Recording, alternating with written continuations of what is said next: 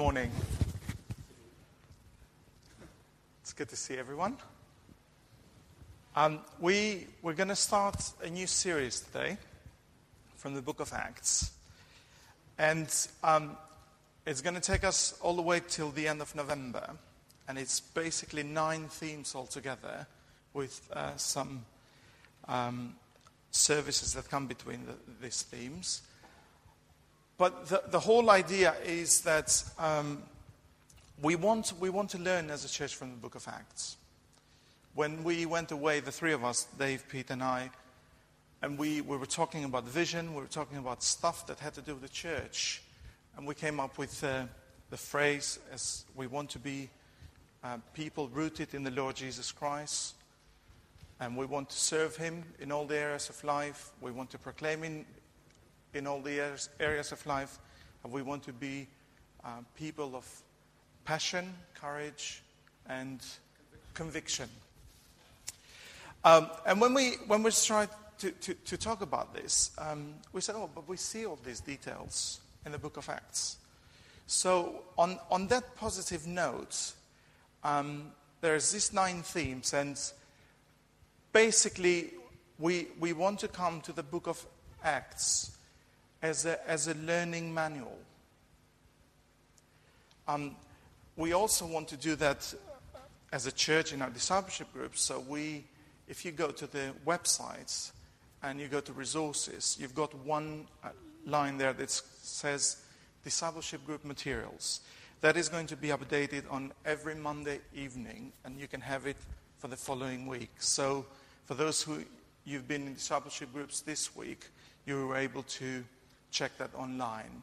So I'm going to be keeping an eye on that. Apologies for last week because we had problems with the website, so we did not upload it when we said we would. We did it one day later.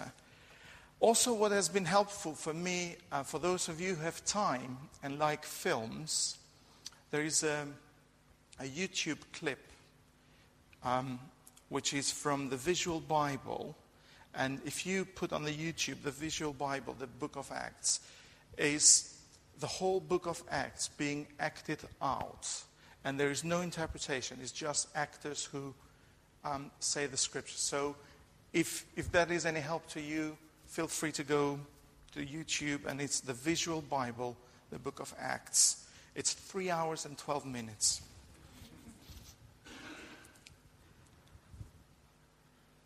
But when we look at the book of Acts, we want to look at it as inspiring. Because, in fact, it is a biography of the Holy Spirit. It deals with the work of the risen Christ. Because it deals with the birth of the church. And not only the birth, but also the expansion, the growth of it.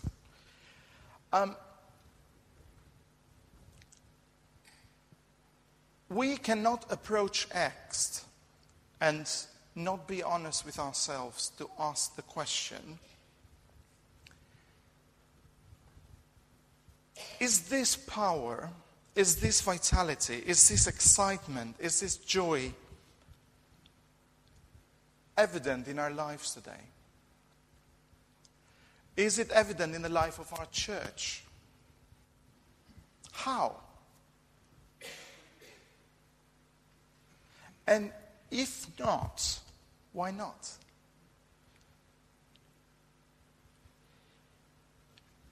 Luke is the author of the book of Acts, and it's his second book that he writes, because we know Luke from the Gospel of Luke.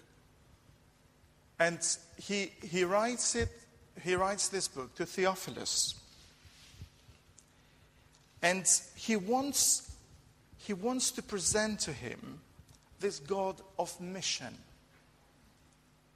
Now, the theme for today is Dr. Luke presents the God of mission.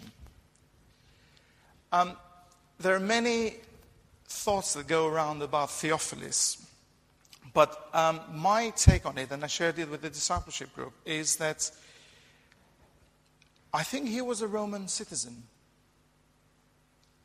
And he was a high Roman citizen because we see how he refers to him in the Gospel of Luke, Your Excellency, Theophilus.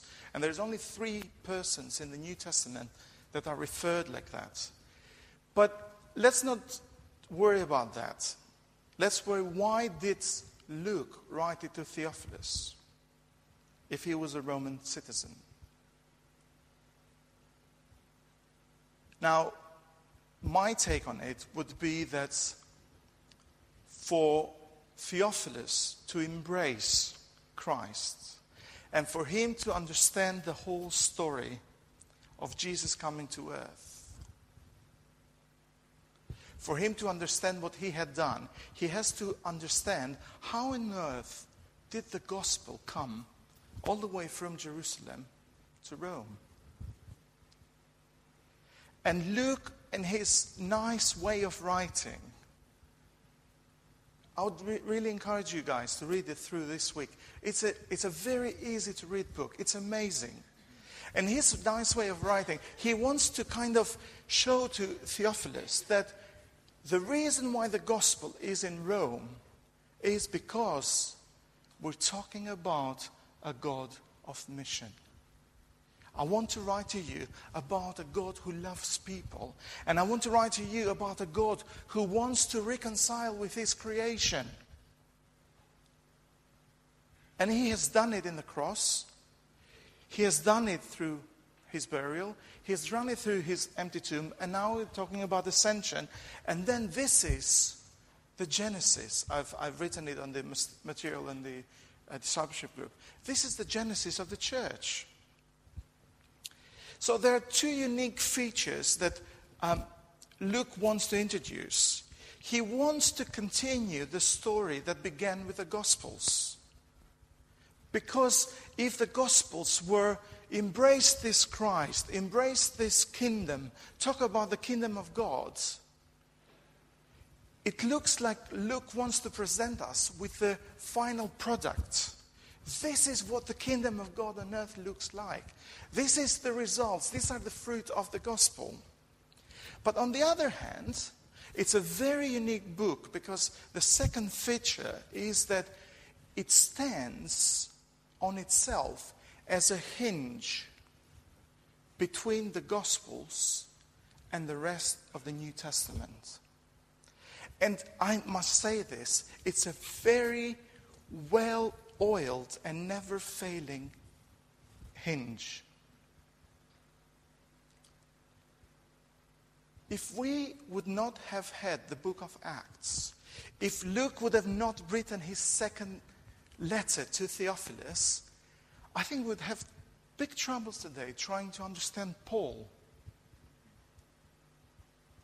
And why did he write from prison? And why was he in prison? Because he was a Roman citizen. So it is a very well-established, well-oiled, very well-functioning hinge between the Gospels and the rest of the New Testament.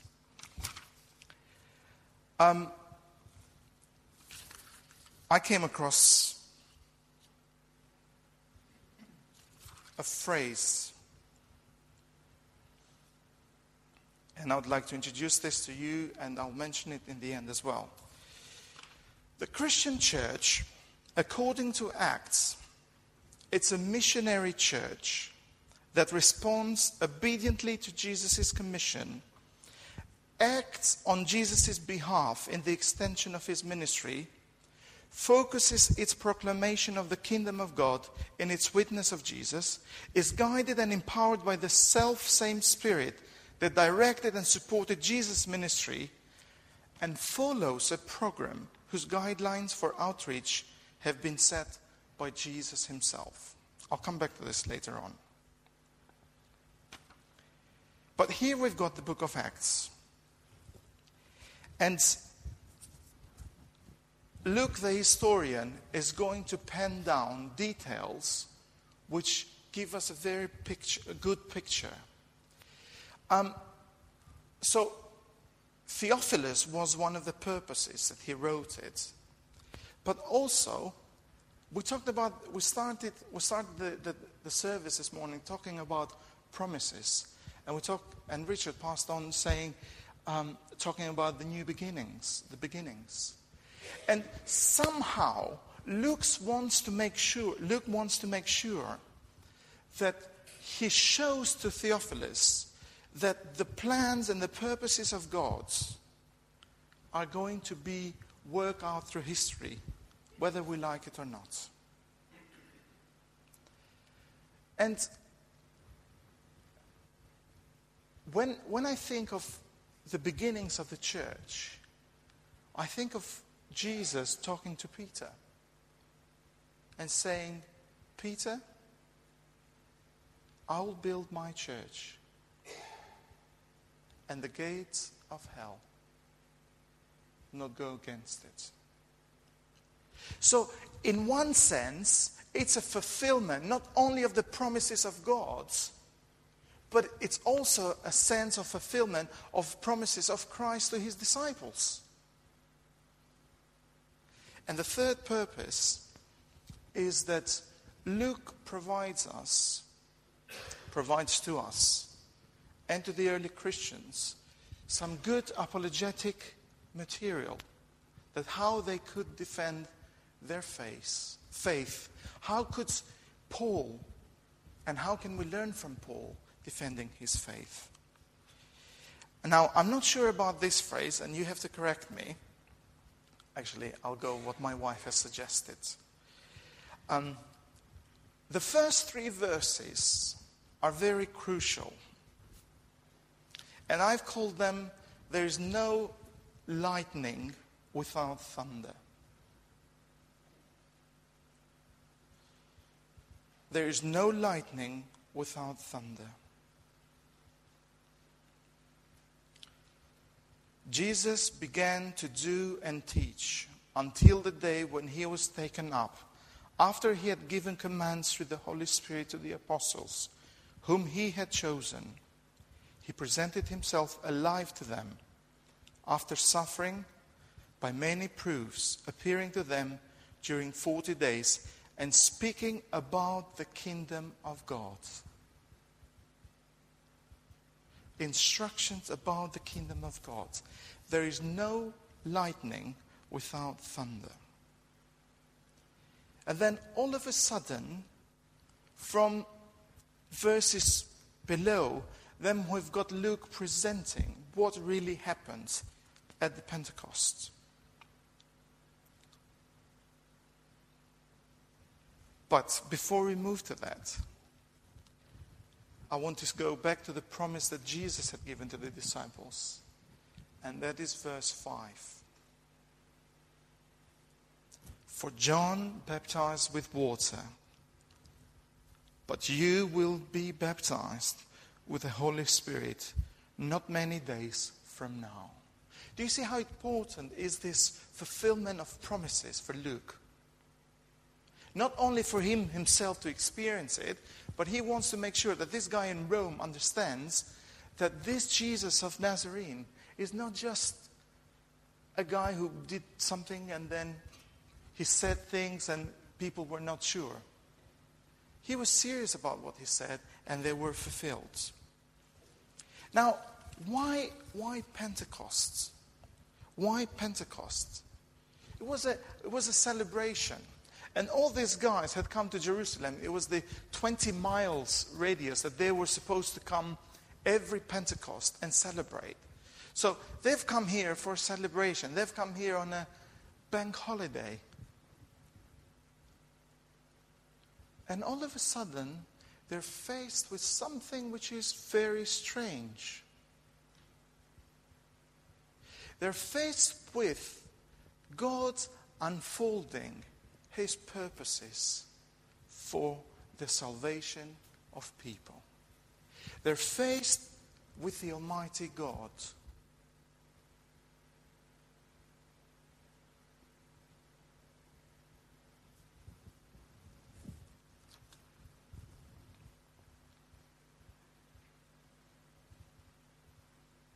They returned to Jerusalem for the mountain called Olivet.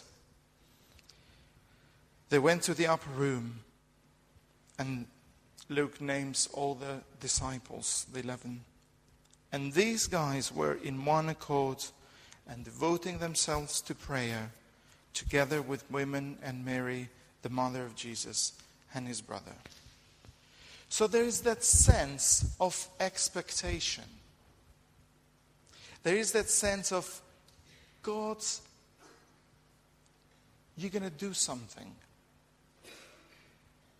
God, you're going to do something with us, aren't you? And it takes off. It takes off because Peter stands up. Now, in our discipleship group, we talked about this last Thursday. Where was Peter after the crucifixion? Where were the rest of the disciples? They've been with Jesus for 3 years.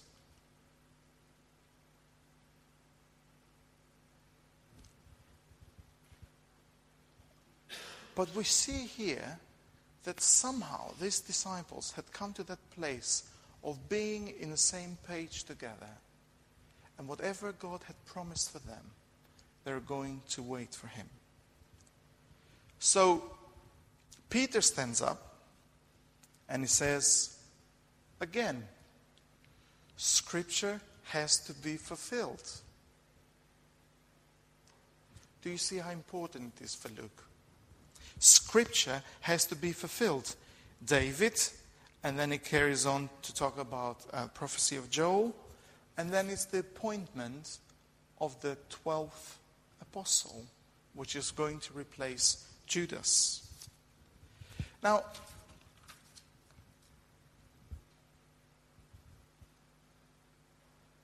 what's happening here is that the whole institutionalized Jewish mentality is being challenged.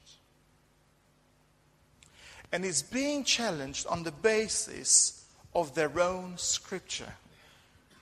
It's being challenged on the basis of the Old Testament. Because everything was formal. Everything that Jesus said didn't go anywhere with them. They couldn't embrace the fact that the Messiah would go to the cross and be crucified for the whole world. They couldn't they couldn't embrace the fact that this Messiah was going to die and be buried. And let's not carry on talking about the resurrection. Because they couldn't think it. It reminds me of a story. A story that probably you have heard maybe from me before. A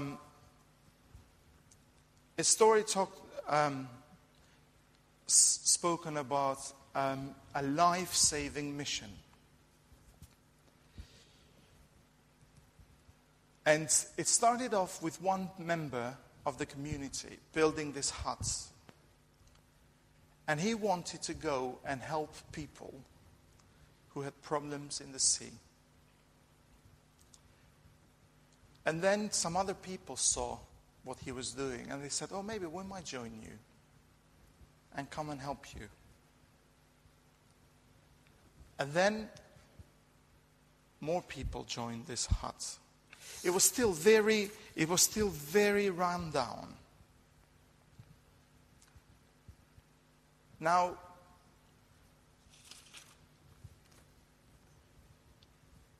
it was a rundown building, but it was saving lives. Some of those who were saved wanted to become associated to this station, saving station, and give their time and money and effort and support its work.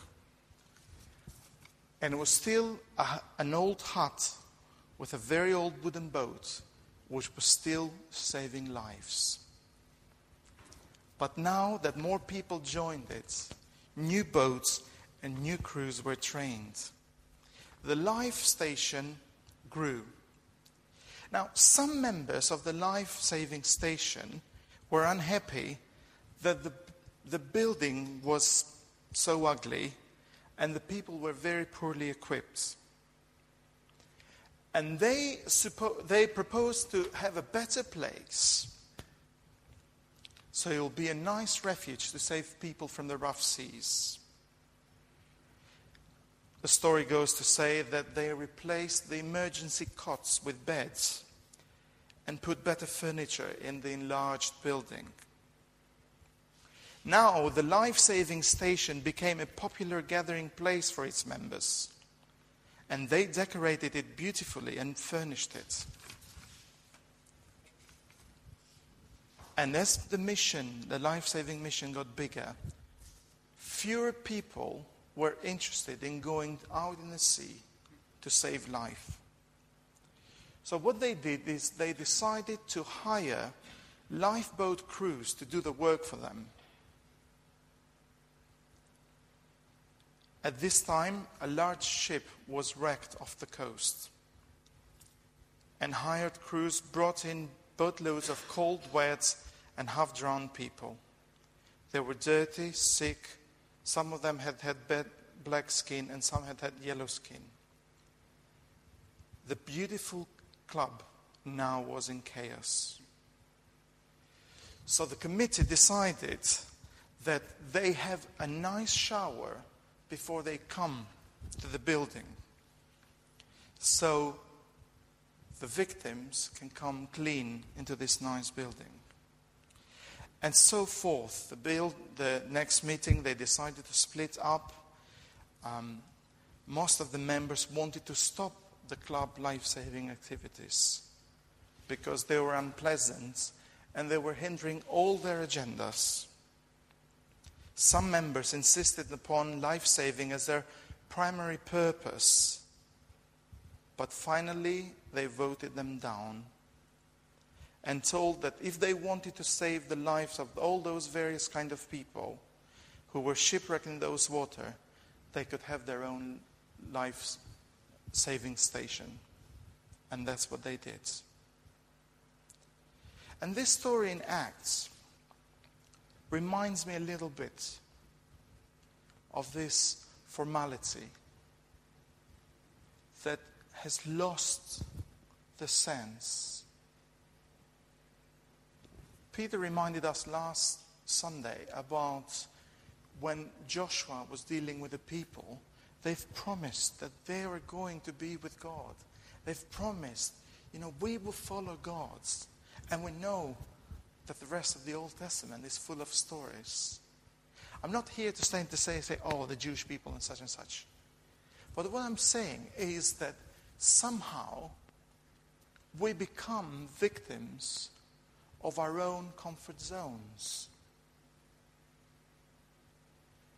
And I think Luke wants to challenge us by providing this evidence that when God is at work, when people are walking in accord to His Spirit, when people are responsive to what Christ has done and they've embraced the Spirit, things are never the same again.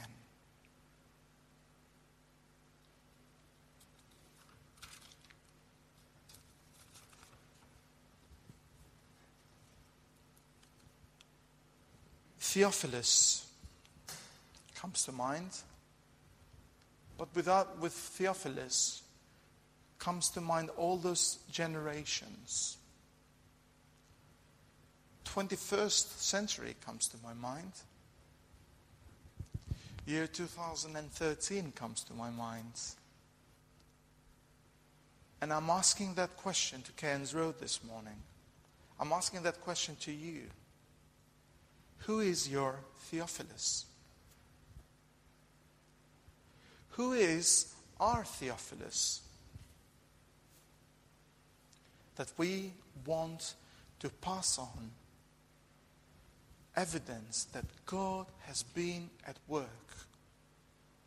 That gospel that has reached you, that gospel that has reached that person that we've got in mind, is passed on through generations to generations. And we enjoy the benefits of it today. Now, Dr. Luke wants to present the God of mission because he sees that God is passionate about the lost. He sees that God is passionate about people. And so should the church be. But he has to start somewhere.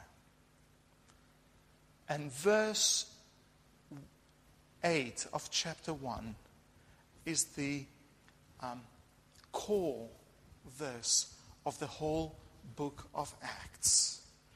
Luke says, let's read it together, 1:8.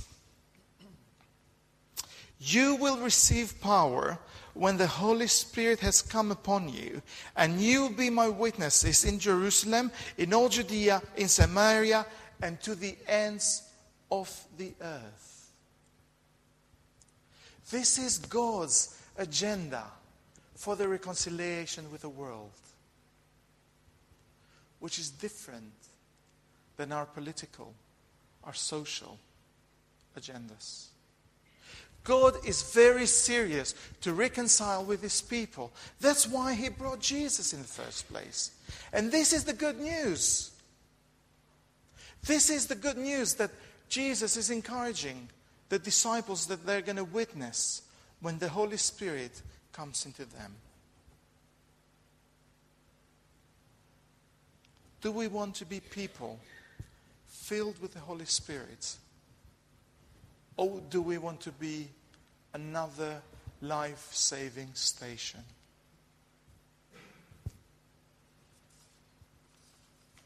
Application number 2.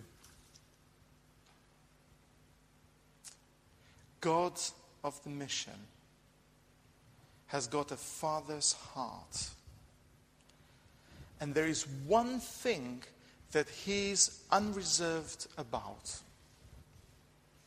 If we asked him. There is one thing that he's unreserved about if we asked him. And we read it in the gospel. You know what that is? It's the Holy Spirit. If you go to Luke 11, 5 to 13, it's that question that Jesus asks. If a son asks his father, wouldn't he give him a nice gift? How much more will your heavenly Father give you the Holy Spirit, or give the Holy Spirit to those who ask him? It is guaranteed. There is one thing. When we did the Sunday services in the afternoons in August, Ruth did one slot, and she talked about the way God answers prayer. And it's yes, no, and wait.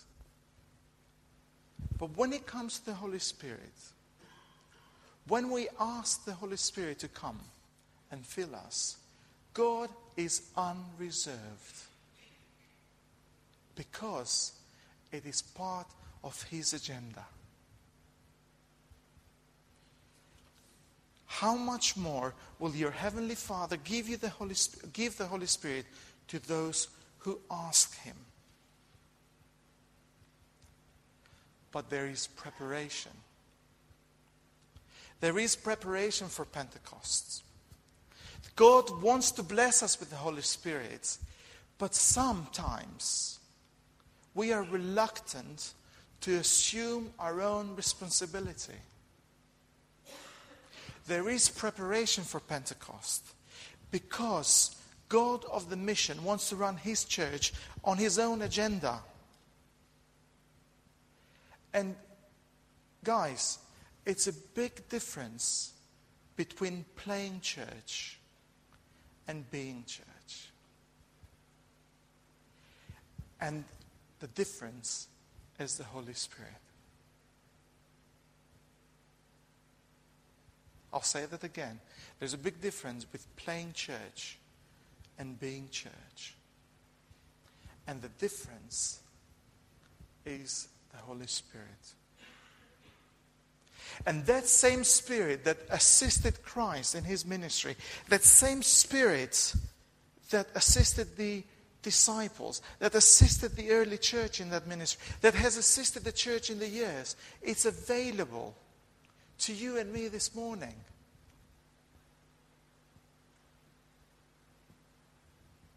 It is available. It is a promise. That's why we talked about the promises in the beginning of the service. God's promises are true and amen in Jesus. So what are we going to do?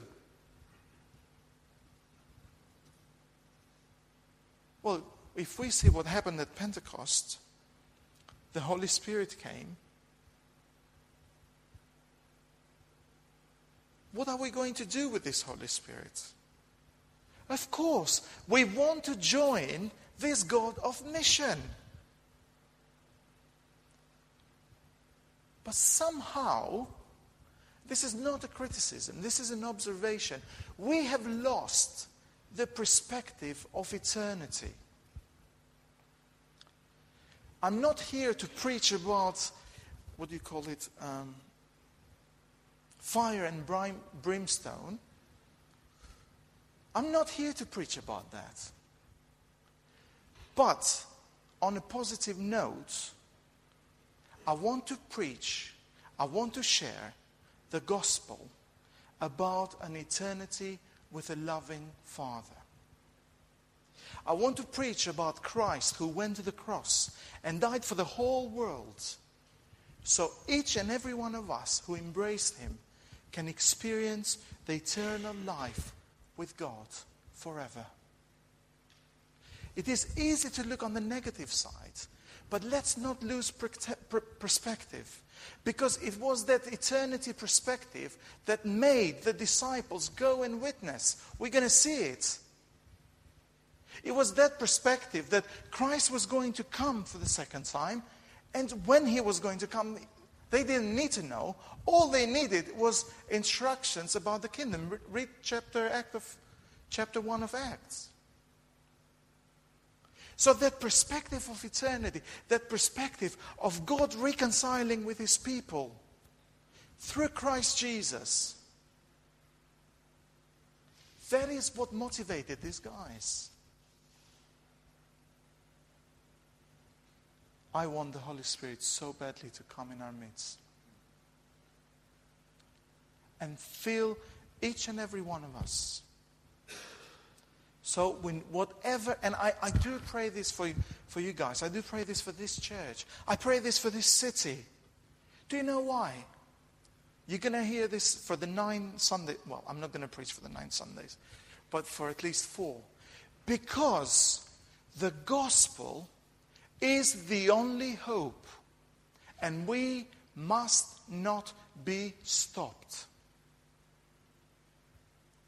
The gospel is the only hope for Cairns Roads. The gospel is the only hope for BS6. The gospel is the only hope for Bristol, Southwest, England.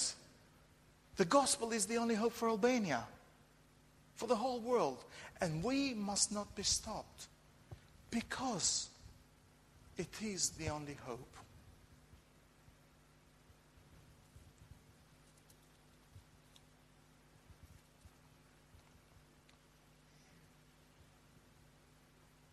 I'll finish with a phrase that I came this week.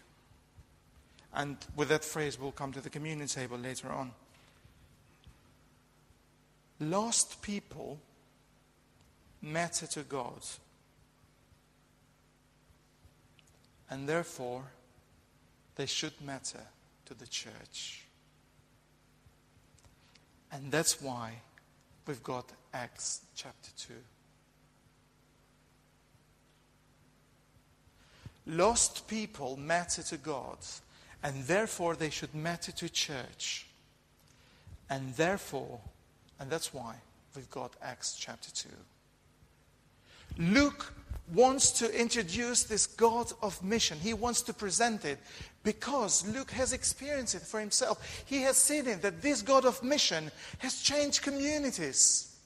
And he doesn't want for Theophilus to miss it. Guys, there is a lesson for us to learn. Let's not miss the boat.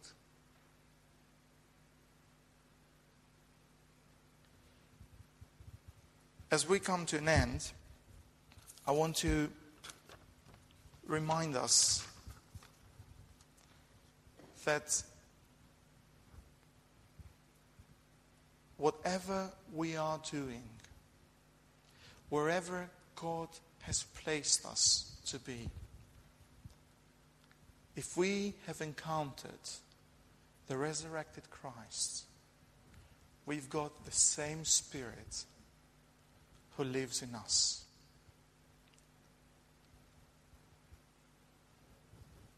And He has got the same power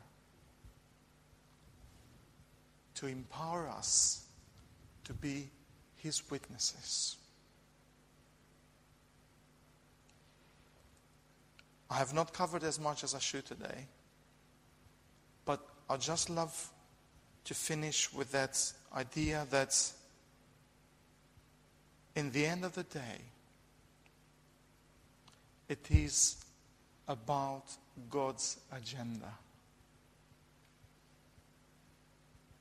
And that's why we're here. In the end of the day, it's about God's glory. And I hope that's why we're here for. So as we go out and live out this week, let us be reminded that God is not keeping the Holy Spirit from us. Let us be reminded that He is a generous Heavenly Father. And if there are things that we need to sort out in our lives in order for the Spirit to work, we just sang an hour ago, Lord, reign in me. Reign in your power. Not by might, not by power, but by my Spirit, says the Lord. If we want for communities to be changed, we need to carry on in full sync with the Holy Spirit. Because He is in a full sync with a God of mission. Let's pray.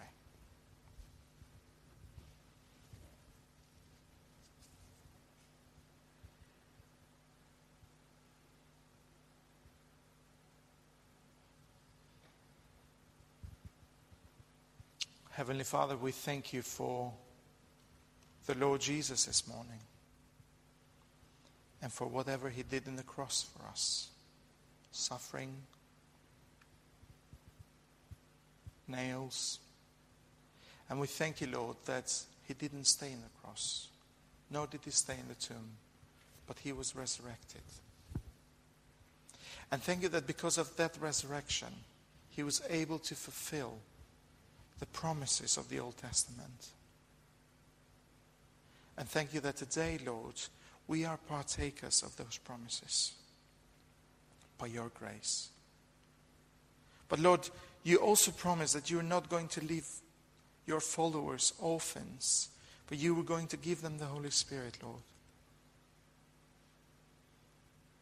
And we see in Acts 1:8 that the Holy Spirit empowers. So that's what we want to see, Lord, amongst us this morning. That's what we want to see this week, Lord. That empowerment of your Holy Spirit is tangible in our lives, Lord. And if we've messed about, God, we'll come to your table and we'll be reminded of your forgiveness. So we do say sorry, Lord.